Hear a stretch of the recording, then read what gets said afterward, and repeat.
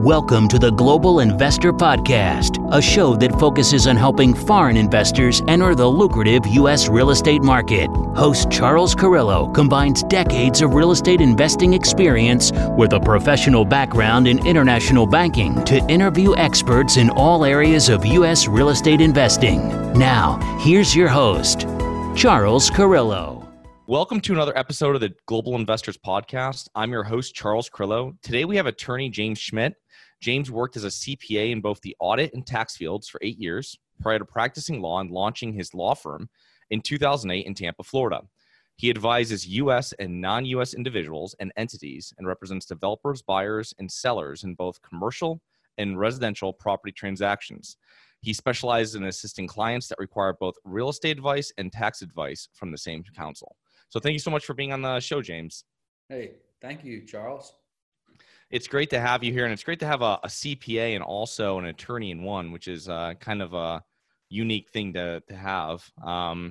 So I briefly touched on your background. Can you expand a little bit more on your background prior to starting your law firm currently? Yeah, sure. I'm really excited to be on the show. Thank you for the invitation. I guess I should mention Dan Pepper. He's a good friend and a client of mine, and I understand he's a good friend of yours, and he put us in contact, and he's someone who is very knowledgeable here in West Central Florida about mostly the multifamily market, I think. Yeah, Dan's a great guy. He's a great property manager. I think his partner Josh is actually speaking at our January Tampa meetup for property management at our multifamily meetup there. So Josh is a good guy as well, and I know both of them really well. And so thank you to Dan for the introduction. And so I guess a little bit about myself. I think anybody who's in the practice of law brings some sort of personal experience with them, and that personal experience really colors and really sort of colors what sort of attorney they are. Some people are drawn to the fight, and they tend to get involved in the disputes and the litigations. Other people tend to be more they're drawn to the deal, and they love trying to figure stuff out, and they tend to be sort of more the transactional attorneys. I kind of went out on in a different direction when I was in college, and I studied accounting, and I'm getting my CPA designation and all of that. And that proved to be very educational. And I enjoyed accounting, but for me, it just didn't have it wasn't that exciting for me, and I'm really a deal guy, and I grew up in an entrepreneurial household, and I'm just going to be a transactional lawyer. And this was around 2000, like sort of late 2007. And what I didn't realize was that, the world had turned itself upside down, and there was a group of lawyers that had sort of broken off from, some of the really top elite law firms in town and had started their own firm. And, we just sort of by matter of coincidence ended up meeting, and they had some extra office space, and we put it all together, and they kind of liked the idea of having an associate that they didn't have to pay for, and I like the idea of not going to have to work for one of these big giant law firms and just getting beat up for a couple of years. When I consider the fact that 10 years have gone by since then, and there's a lot of people in the market who, they weren't even in the market 10 or 11 or 12 years ago, or they weren't in the market 13 or 14 or 15 years ago when we were going through, the bubble and the big real estate run up. Yeah, it's definitely a different market than where you started. That's for sure. And a lot of new players. That's great to have that, an awesome starting point there. And obviously they weren't doing much real estate at that point, and you've changed into doing more transactional real estate along with your tax advising. So I want to transition to a couple different questions that we have normally with new real estate investors, specifically so if we're coaching or we're doing a meetup, and new real estate investors always come to us, and there's never a black and white kind of law thing, I guess, when you're talking to people, especially when it comes to like corporations and entities. Mm-hmm. So if a new real estate investor came to you, where would be the difference between LLC versus an S Corp? If they're just doing their own incorporation, why would one use one over the other? The way I look at it is it's really this sort of this trajectory. Okay. Whereas, we started off, hundreds of years ago with this concept of an agent and a principal, right? You have the principal, you'd hire agent, your agent could go do things for you. And there was sort of some sort of connections there with liability and fiduciary duties. From there, we kind of had this idea of a partnership, right? We have a bunch of people that come together and everybody's sort of the agent of everybody else. And any one person can create liability for everybody else. That's a general partnership. And then after that, we had the idea of a limited partnership, right? Where you're going to have a bunch of people. We're still, all these concepts originated, hundreds of years ago. With the limited partnership, you've got the idea of, a bunch of people who have really very limited risk and one person who has unlimited risk. Okay. And then, kind of independent of that, sort of completely separate, we kind of lump all this stuff together right now, but really totally separate from that, later was this idea of a charter or a corporation. It was a completely different idea. And that idea was, we're going to get a bunch of people together. They're all going to put some money in and no one's going to have any liability for what happened.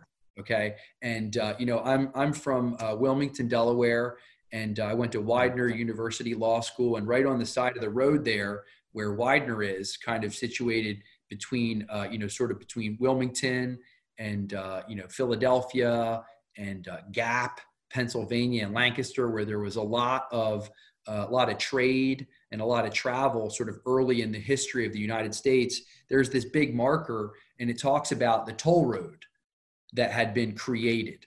They were going to build this toll road. Well, the idea behind the toll road was we were going to get a bunch of investors together. They were going to build a road from A to B, right? They were going to put up the capital. People were going to have to pay to use the road. And, they were going to collect some kind of profit or some sort of return. But if there was an accident, none of those investors would be responsible. Yeah.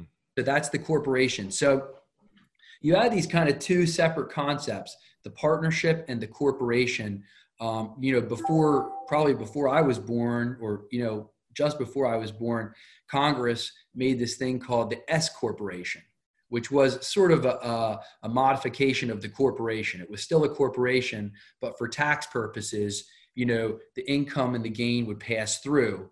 And then sort of in the late 80s, if I've got my dates right, some energy investors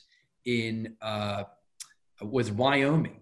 They said, well, we want to create a completely new thing, okay, where it really behaves like a partnership, okay, in terms of its tax treatment and its flexibility and sort of the rights and duties of the beneficial owners and the rights of third parties against the entity. We want to take all of that and we want to add this corporate idea, which was there would be limited liability for everybody. And the IRS said, absolutely not. We're not buying it. And we're going to recognize this thing as a corporation. This was the LLC, the limited liability company. And the limited liability company sat around for like 10 or 15 years through successive U.S. presidential administrations until an administration came to power that said, instructed the Treasury to bless this thing and to give it partnership tax treatment. I want to say that was like probably early 90s or something like that. Okay. So when that happened, you had the LLC, which was the best of both worlds. You had all these wonderful benefits of the partnership, but you had limited liability for all the beneficial stakeholders. Well, that was the beginning of a new era. And from that day forward, LLCs have been sort of the preferred entity, if you will. So, really every business that's created these days is now essentially created as an LLC. unless you fit into, some of these other smaller categories where, because of the nature of the transaction, a partnership is desired, or because of the nature of the transaction where it's going to be a publicly traded company or something like that, a corporation is required. So when I create an LLC, I've created an entity which has all the best attributes and characteristics that you could ever desire for an entity for the most part. And then from a tax point of view, I'm not even committed at that point as to how it's going to be taxed. Yeah. S Corp or I send a form into the IRS and I tell the IRS, this is how I want my LLC to be taxed: as a partnership, as a corporation, as an S corporation, or even as a disregarded entity, which means it's going to exist under the law of the state in which it was organized, Florida, Delaware, California, New York, wherever. But for federal income tax purposes, it's non-existent. We don't even look at it. So, we could spend, 8 hours in it, but the short version is usually 95% of the time, you'll start with an LLC and you'll kind of go from there. Yeah. Most of the people listening are going to be long-term investors. Rental income kind of is their main goal. So if I was speaking to them at a very broad overview in 30 seconds, how my accountant explained it to me was that, LLCs for long-term passive income, and you want it at some point being done as an S Corp if it's more active, like flipping or properties like that. LLCs, if they elect, can be taxed as partnerships, which generally speaking for real estate, you always want to be taxed as a partnership. There's tax benefits if you're contributing assets, hard assets like real property to a partnership, saying you're doing a deal and one guy's bringing the land. He puts the land in, somebody else is bringing something else, money, capital, services, et cetera. The contribution of the land is a non-taxable event. Okay. With an S corporation, you would have a different outcome. You have the same kind of situation with distribution, or probably more, more significant. If you distributed some of the land, and it happens all the time. You have a partnership, and you say we're going to distribute some of the land. We're going to give, we're going to distribute some of the out parcels, to the members, or to another entity that's going to then develop the property. Those are non-taxable events. If you distribute real estate in a corporation or an S corporation, those are taxable events. So you're not generating any revenue at that point, right? Because you haven't built anything, you haven't sold anything, you're not collecting any rents. You don't want to pay tax. So, but if you're under the corporation rules or the S corporation rules, you've got taxable events, which is complicated stuff that you don't want to deal with. Under the partnership rules, it's easy peasy.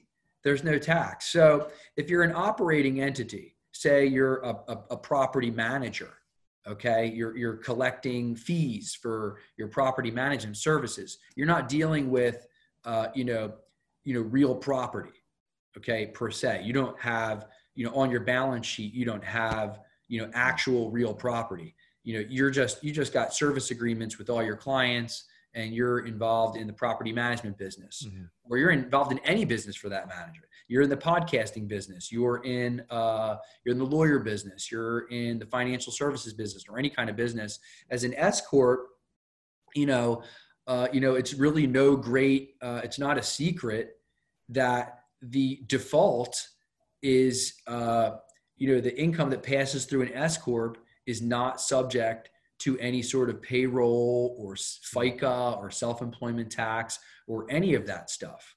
Okay. So what you're stuck with as an owner of an S corp is you have to declare to the IRS what portion of your income is related to your so your active involvement, if you will, or what's your earned income. When I first started, I'd see guys with W-2s, they had hundreds of $1,000s coming through their S corp, and they gave themselves a $5,000 W-2. It's like, but you get to set that number. Now if you set your number too low, you're asking for trouble, because the standard is, ordinary and reasonable, which is, a gray area, but you've got to set that standard. But so for an operating business, an S corp might be more might be more desirable. Yeah. Okay. So corporations aren't going, but what you can do is you can set your LLC up, and under the check the box elections, elect to be treated as an S corp. So still, as a starting point, an LLC is often the preferable starting point, unless you know for a fact. I have clients who come in and they say, listen, it's a tech company and we're definitely trying to take this thing public. That's where we're headed with this. Then, instead of doing an LLC and check the box to be treated as whatever, we might say, well, let's open this thing up as a corporation. Yeah. On day one, we want this whole thing organized in a format where we could eventually take it public. I don't do any real public company work per se, but I do help people with exempt offerings. Where we're setting the entity up in the beginning. We've got the subscription agreement. We're taking in capital, Yeah, we do a lot of that with our real estate syndications. So we have whatever the exemption 506B is the one we usually use. 506C sometimes as well, but 506B is what we normally will do with our investors. So yeah, that's it's very interesting with the S corp. It's that's what he tells me. He's like, you gotta this, and then this distribution. So you gotta you can't get too greedy. You just have to be everything has to be reasonable of what you're getting paid and so forth. Yeah. But it sounds like you've been consulting with your CPA. For years back, because I've done the same thing. I have LLCs that are S corps. I have S corps for different stuff for property management stuff. So all types of stuff with that. But all of our properties are held in LLCs. Yep. The only time I've heard differently would be we don't have any Canadian investors right now or anything currently, but that's always done as an LP. So because of the tax treaty, going back to what you were saying in the 80s, LLC was after that. Some of the, there was this epiphany, if you will, where the Department of the Treasury granted partnership tax treatment for the LLC. But a lot of countries, in order to grant partnership tax treatment, just sort of partnership, accounting tax treatment, if you will, granted that varies from country to country, but the idea of just passing that income through without taxing it at a corporate level, in order for a lot of countries, before they grant that, they want at least one person to be a general partner.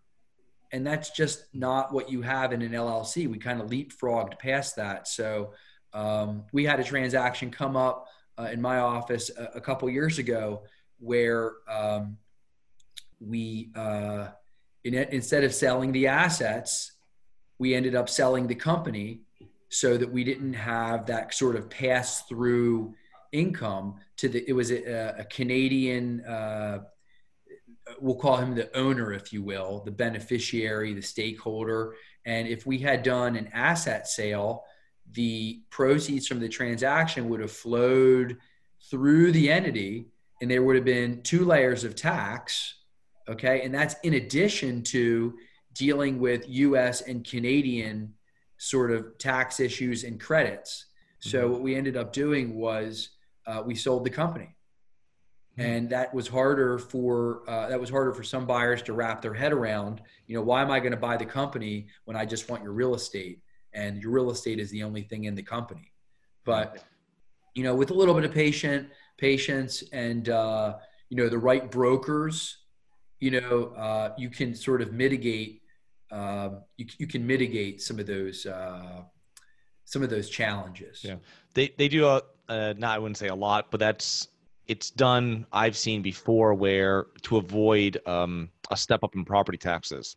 So if someone's owned it in the corporation, they sell a corporation. If it's been known and that property's been owned in there 10 plus years, let's say, and they haven't really reassessed the property taxes at the true value, especially from 2008, 12 years later, 11 years later to where we are now. So they'll sell that, which is a very complicated thing. And I don't suggest anyone to take that on if they don't know what they're doing, but that's kind of an idea that people have of doing that. So it's very interesting. But that was, I think that was really prevalent before the Great Recession. Yeah. And, what folks were doing, my understanding was that instead of selling the property, they just drop it in LLC. And then the next day they transfer the LLC. So what the Florida Department of Revenue did a couple years ago, I guess they had some downtime during the recession, so they corrected the tax rules. Now there's a 3-year period. So if the LLC or the entity, the corporation, whatever it is, if it's owned the real estate for 3 years, then there's no dock stamps on the transfer. Oh. Now for property taxes, that's a whole nother ball of wax, but really dock stamps was the tax that these folks. Interesting. I want to transition a little bit, James, into foreign investors, because you work with a lot of non-U.S. entity or a lot of non-U.S. investors with their own U.S. entities. And you're a member of a, I guess you'd say an organization or association called IR Global. And it's very interesting. Can you explain a little bit more about that? Today, I've been a member for, I'd say 5 or 6 years.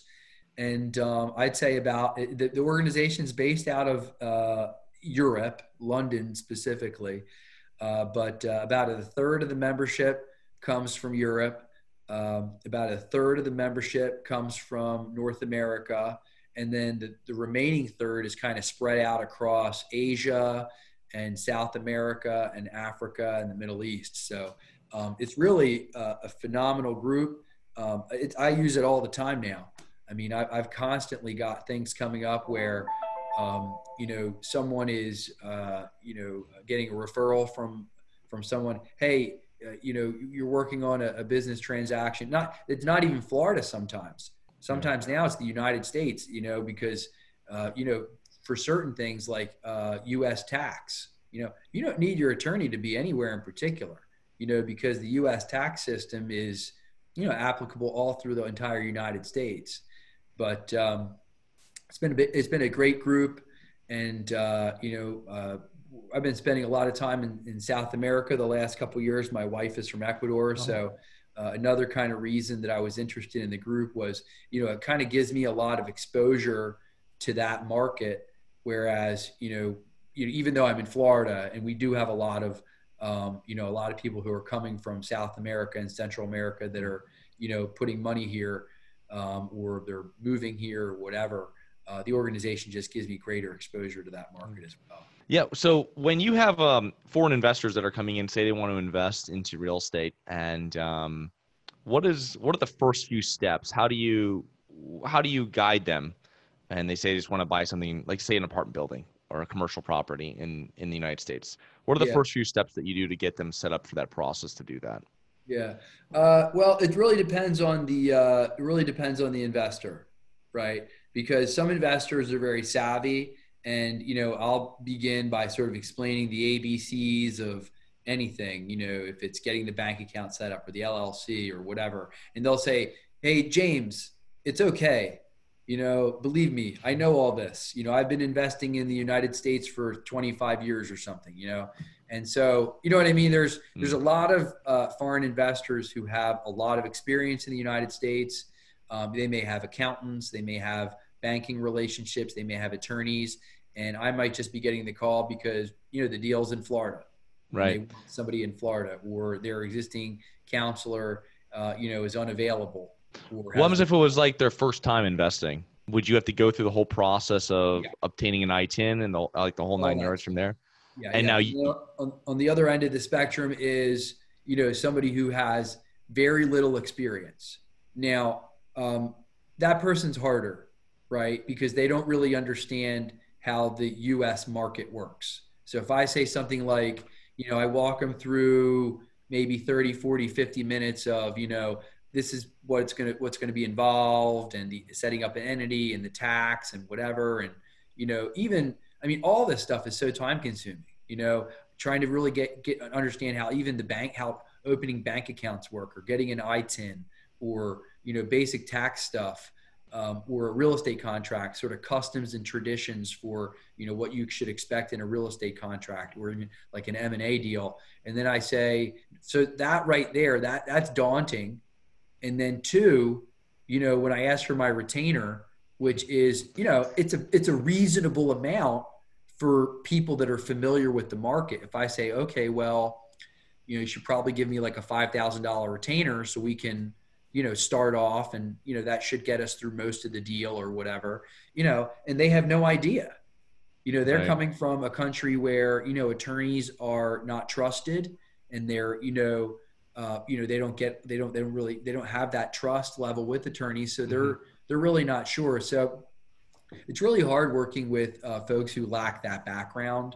My clients tend to be more sophisticated people who are coming through IR Global, or they're getting referred to me through, sort of established, channels, real estate brokers, et cetera. And it's usually not their first deal. Okay. But you're right. In the beginning, and I've done it, you need to do everything. And even if, take that example that I gave you about the Canadian guy, okay, where we basically had a portfolio of real estate, and we did a disposition, but we had to transfer the company, not the real estate. Okay.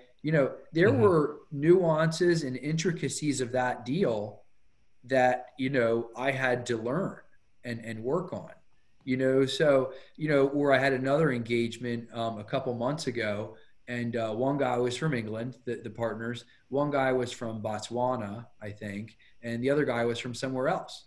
So it's, it's, even these guys are all sophisticated, right? Yeah. They're all sophisticated, but, the problem just got more complicated. So my clients tend to be more towards the sophisticated end of things. And then the less sophisticated folks, I just ask them, listen, you just got to trust me, and I'll walk you through it. But a lot of the basics don't change, the entity formation, if you need an ITIN, obviously that's a different process. And that goes through much faster when working with an attorney versus them doing that themselves, obviously. I can't imagine doing some of this stuff on your own, frankly. Yeah. I mean, I've got all the training and the education as a CPA, and, worked in public accounting, and I've worked as a tax preparer for over 10 years. I've got the law degree. I've worked in real estate transactions, M&A transactions, securities work, all this stuff. And, it still takes me hours sometimes to navigate through, IRS regulations, and to fill out the forms, and, to send everything in. The worst thing that can happen is, one of the worst things that can ever happen to somebody, okay, is you spend all this time working on something, and then you send it out, and then it gets sent back to you with a letter from the IRS that says, hey, you didn't really do this right. And believe me, the IRS doesn't write like some detailed letter. These are the things you need to fix and correct.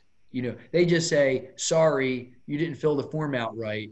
Please resubmit the form. So, for an unsophisticated person, I don't think that's the right way to go about it. I think spending a few $1,000s on getting some professionals involved, whether it's an attorney, I think in our email correspondence, you kind of asked me for some, kind of bullet points. And one of my biggest bullet points, and it's the advice that I'm happy to offer, is, you always have to build out your team. Yeah. Build out your team, have brokers, have business advisors, have CPAs, have bookkeepers, have property managers, have attorneys, have a transactional attorney, and have a litigation attorney. Yeah. Because sometimes you run into a business dispute, and I feel that I'm a pretty good resource for business advice, but you got breach of contract, or a counterparty that's defaulting on something, I'm not going to go and file a lawsuit for you. It's a totally separate skill set. So, one of the most important things that a novice investor or a new foreign investor can do is build that team out. And believe me, the team is not just James Schmidt, and it's not just your broker. It's, a team of everybody. Yeah. Especially when dealing with real estate, there's so many moving parts that go with that. Even if you're the broker or property manager, the whole 9 yards, because someone that's investing foreign is most likely not handling property management themselves or putting together that the employees themselves. So yeah, it's definitely, that's why people ask, and it's like, it's ITIN, you have to get the entity, but normally with larger investors that we deal with that come to us, they normally have all that stuff set up. And as you were saying, they're more sophisticated if they're already coming in. They already have some sort of setup, whether it's an LLC for something else they invested in, and then this is just something new. So they have some sort of knowledge of it. It's really just, for new investors that come in, might be their first investment with it, in the United States in real estate, to speak with someone and to go through the whole process, kind of give them a bullet list of what they have to do and, what it costs and put you on retainer and stuff like that. So. Yeah. Now, for some of the more sophisticated people, they still have some challenges out there. They've got a big estate planning problem, right? Mm-hmm. If you're in the United States, if you're a U.S. taxpayer, and when you pass away, you have an exemption. I think it's $14 million now? Is it 14? It's changed with Trump, right? Yeah. I mean, it's massive. You have this huge, I don't do a lot of the estate planning, but you have this huge exemption. You get this huge credit against tax. So, but if you're a non-U.S. taxpayer, it's $60,000. So let's say you for whatever reason, you're older person or something tragic happens and you die owning a piece of U.S. real estate and it's worth $1 million. You're paying tax on $940,000, right? That's crazy. So, there's some sophisticated estate planning, things that we can do to minimize that, but it involves setting up multiple levels of partnerships. And, to the guy who's flinching at, putting up a $5,000 retainer, they're really flinching when you're telling them that, to get all this papered, it's going to cost 10 grand or something. They just they can't believe it. They can't wrap their head around why it costs that much to produce just a bunch of paper, basically, and form some entities. And then the other thing that even the very sophisticated people have to deal with is sort of the discrepancies between how a transaction is treated for U.S. purposes and how a transaction is treated, in their home jurisdiction. Right. And that can be really, really time consuming to spend time on those things. I can't become an expert on the tax system in the United Kingdom or the tax system in, France. Every time a transaction comes up, I have to go and spend hours researching the tax treaty and what's going to happen. And that's where this organization comes in very helpful, because I literally, just at my fingertips, I could have, experts in, any sort of Western or modern country, whatever you want to call it, first world country. I just go look and I've got lists of people that either handle tax work or transactional work or, deal with intangibles like patents, in all of the countries where, 99% of my clients who are non-US are coming from. Yeah. It's always important that they have that counsel in their home country, no matter what they're doing. So for legal and then also for taxes, of course, especially with it being so easy with the IR Global. But so James, it's great to have you here. I want to know where can listeners learn more about you and your firm if they want to engage you? The office phone number never changes. That's 813-250-3700. And the domain for the law firm is Schmidt Law Office. That's SCHMIDT lawoffice.com. I thought that was a short domain when I registered it 12 years ago. I realize now it is not a short domain, but it is what it is. But if you go to www.schmidtlawoffice.com, you'll get all the information. You'll get our address. You've got some other information about things we've worked on and specialties and all that kind of stuff. And my email address is jas@schmidtlawoffice.com. Okay, perfect. Yeah, well, I'll put everything into the show notes and to the podcast and YouTube notes. And I want to thank you again for being on the show. It was awesome. And I look forward to connecting with you in the future. Great. Thank you, Charles. It's been a pleasure. Thanks. Have a great day. You too. Hi, guys. This is Charles from the Global Investors Podcast. I hope you enjoyed the show. If you're interested in investing in real estate, and you don't know where to begin, set up a free 15-minute strategy call with me at schedulecharles.com. That's schedulecharles.com. Thank you for listening to the Global Investor Podcast. If you like the show, be sure to subscribe on iTunes or Google Play to get new weekly episodes. For more resources and to receive our newsletter, please visit globalinvestorpodcast.com. And don't forget to join us next week for another episode. Nothing in this episode should be considered specific, personal, or professional advice. Any investment opportunities mentioned on this podcast are limited to accredited investors. Any investments will only be made with proper disclosure, subscription documentation, and are subject to all applicable laws. Please consult an appropriate tax, legal, real estate, financial, or business professional for individualized advice. Opinions of guests are their own. Information is not guaranteed. All investment strategies have the potential for profit or loss. The host is operating on behalf of Harborside Partners Incorporated exclusively.